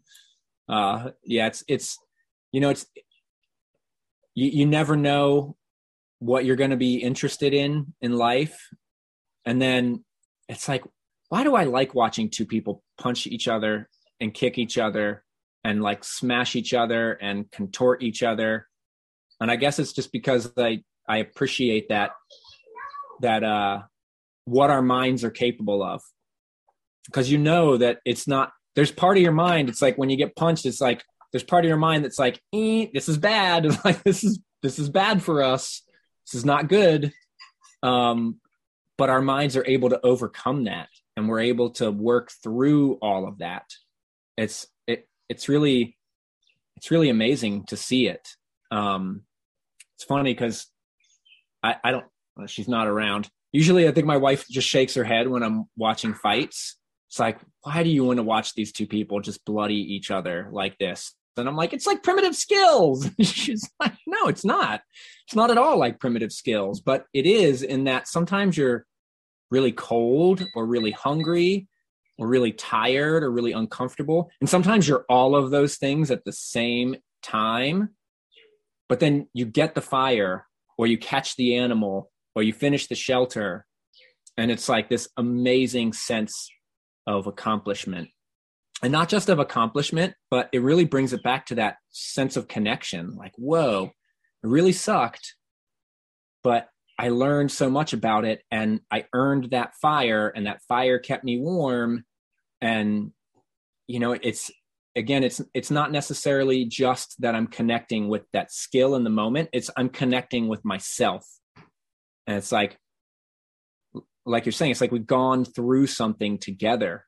It's like you've gone through an experience with this skill. I had to be uncomfortable before I could see how important it was to start the fire. I had to be super cold before I could really understand what it means to be warm in this shelter. So it's all of these things we're talking about is the reason why I connect so deeply with these skills, because it connects me with a part of myself that I didn't even know was there.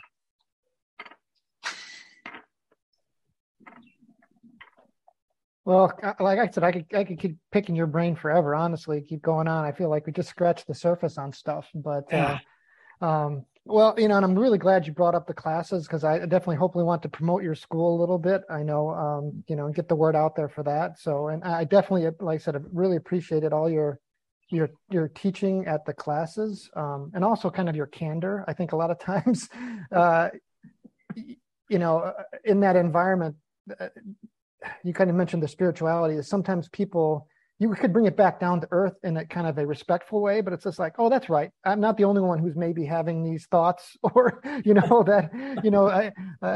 maybe, able to laugh at it a little bit. I think there was one time when you just kind of made a vague grandfather joke, which was like, but it was a very, it was kind of a loving joke, but it was still just kind of poking fun at some of the cliches of the group there. And it was just kind of very refreshing, and kind of, brought it back down to earth and said, oh, I can still be myself and be a real person and still do these things, that I don't have to, like I said, become some type of a guru or whatever. It's like, you can be a real person, who can laugh at yourself and at these things, Mm-hmm. And so I appreciate that. And I really enjoyed you and Carmen's instruction. And so super glad to be able to have this conversation with you. Again, like I said, it's hard for me to want to stop. I could go on for a while, but I want to be respectful of your time too. Yeah. And I did want to. Yeah, go ahead, please. I was just going to say, I do want at some point, like on my bucket list is surfing. And so I don't know somehow if I can tie that in with coming down. Well, if you come, I will teach you how to surf. I will do it. I'm not going to be the best instructor in the world, but I'm getting better. Awesome. Yeah, absolutely. And I was just thinking, I immediately, so I thought about that. And then I thought immediately about how I only lasted about 10 seconds on the log. At Scout Camp. I literally had, I think the shortest amount of time on that. I took one step, buckled, and fell. And it was funny. I definitely underperformed what I thought I was going to do.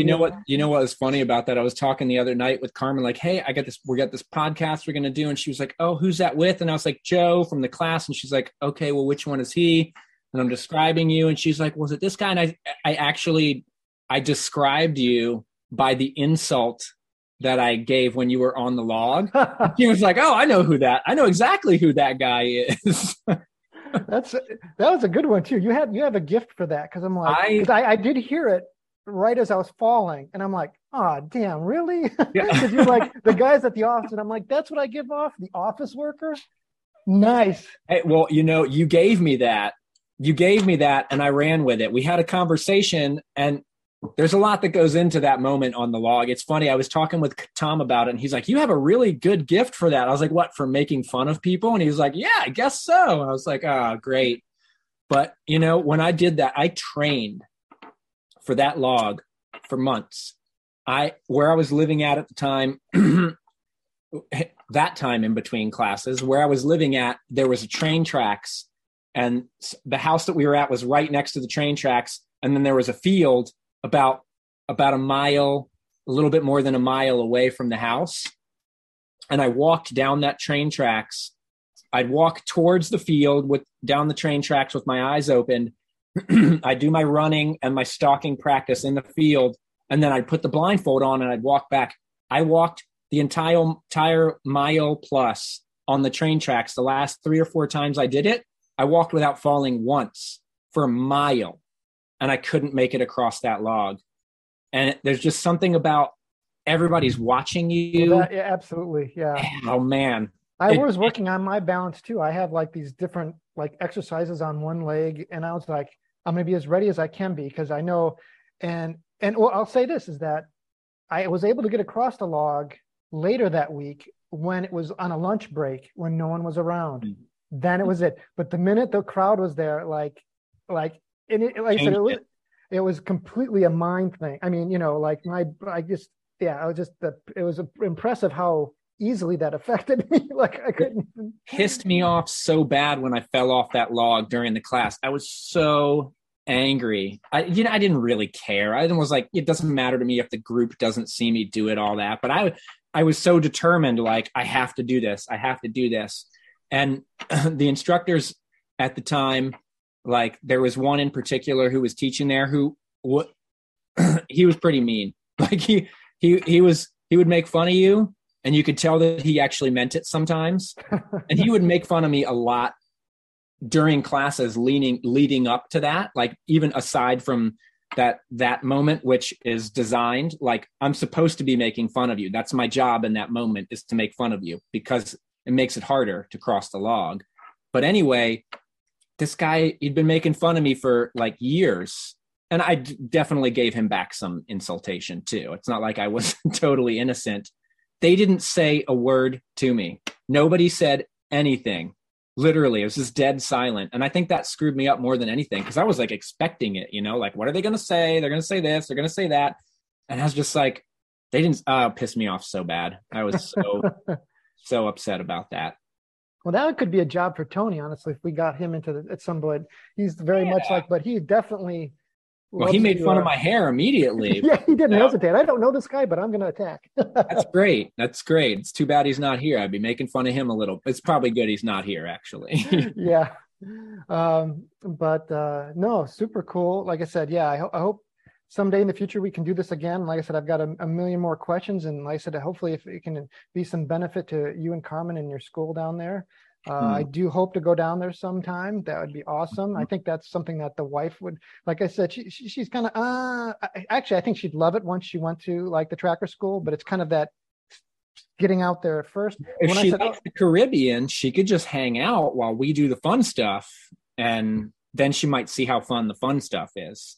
I think so. I think the Caribbean is an extra bonus. Although, like I said, I honestly think she has this thing where I have whatever things I'm doing, I kind of get in it, but I'm kind of cautious. I'm hold back, but she is, the minute she gets in, then she's 100%, like, cause I could see her like running with it and like, okay, I'm going to be a caretaker here, and whatever. Like once she did it, I'm like, no, take some baby steps first, but like after her first day, she'd just be all over it. So, well, maybe one day we'll come to you. We have a couple of friends who are in the Midwest area and a close friend from here who lives in Chicago now. And we had talked about, we always are talking to people about potentially traveling to them to teach, which is another thing that we do for anybody who's listening and interested in learning this stuff.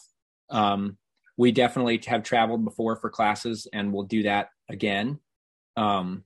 So yeah, I know there's people who want to be able to learn, but don't necessarily want to or don't have the ability to travel.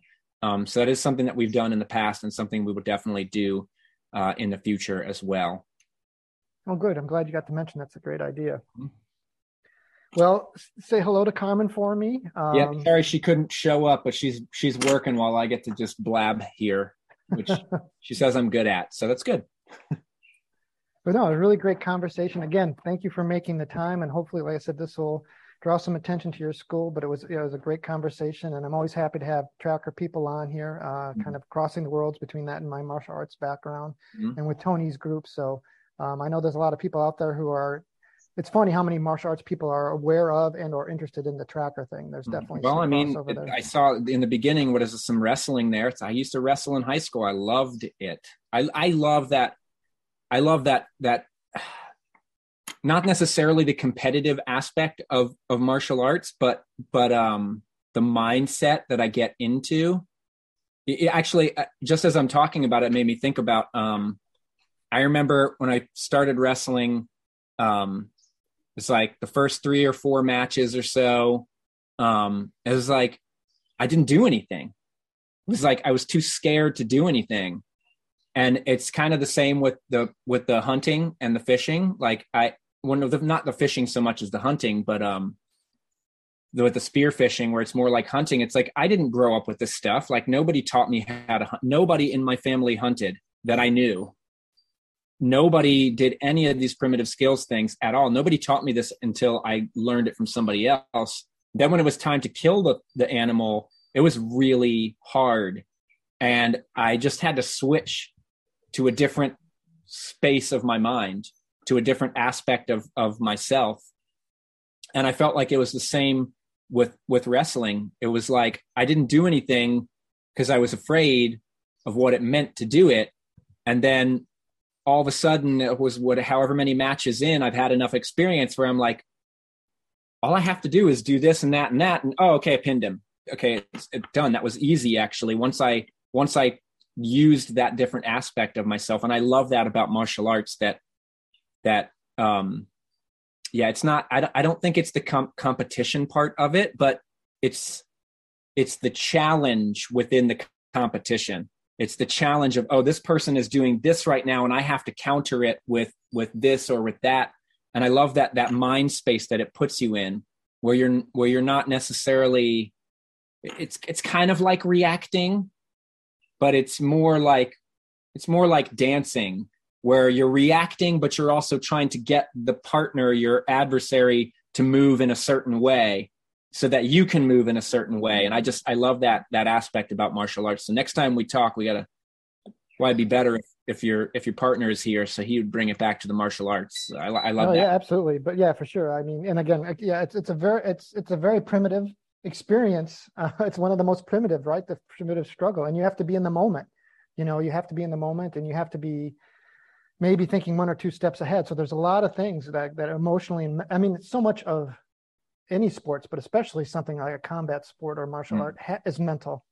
Yeah, it's the original. If we're talking about primitive skills, ancient skills, it's the most ancient form of sport. I mean, people have wrestled and fought for sport for, hundreds of thousands of years. People have done that. So that's a primitive skill as well. Yeah, and animals tussle. I mean, you see little animals playing and rolling around. I mean, yeah, that's fighting. I mean, yeah, totally. And that's exactly what it is. People think, oh, they're playing. Well, they're actually learning to kill right now. That's like, I love that. I love that. I feel like it's another core skill that martial arts is really connected to our primitive past. It is. It's a human body skill. I mean, it's just another part of being comfortable with your body and being comfortable with other people. It's part of our legacy as animals on this planet. And, it's just struggle's a part of it. And any human being could watch somebody hunting and know what was going on, even if you didn't have experience with it. Any human being across cultures could see two people fighting and know exactly what's going on. Even if it wasn't a real fight, let's say a wrestling match, for instance, where they're not trying to punch or kick or anything like that. Still two people, you know what that is. No matter what culture, you immediately know what it is. And what are those mirror neurons the scientists say, where it's like you see that happening and you immediately envision yourself like, how would I deal with that? Oh, I would think I would grab his leg and pull it this way, or I think I would try to do a wrist lock there and push him to the side, whatever it is. It's like we connect to that very easily. Very true. Yeah, we have to get you talking with Tony. I think that would be a great fun. Yeah, I could make fun of him for being from Cleveland. It'd be great. Yeah, I was waiting. Yeah, I think that's definitely an issue for him. He knows the reputation, and so he's very much a Cleveland apologist. And I've been there with him. It's a great town, but yeah, the mistake by the lake, as they call it. Exactly. Oh, thank you. You said it before I did. All right. Well, have a great rest of the day. Thank you again for making all this time. It was an awesome conversation. And I hope to see you at Tracker School again. If not, I hope to be down by your place at some point, because it sounds awesome. Yeah. And, for anybody listening who's interested in learning this stuff, there's so many schools all over the place. It doesn't have to be coming with us at all. I appreciate that you give us the outlet. Again, our website is Caribbean Earth Skills. Or if you just want a vacation and want to be able to blab to us while you're on vacation here, it's Mount Victory Camp is our other website. So that's the Mount Victory Camp is the rental property, and Caribbean Earth Skills is the school that we run. But yeah, if anybody's interested, like, jump into that interest, because it's a lifelong thing. I'll never master it. I'll always be an apprentice to this. And so just might as well get started now. All right. Well, great talking to you. Yeah, and like I said, have a great rest of your day. And yeah, this is signing off for now. All right. Thanks, Joe. Thank you.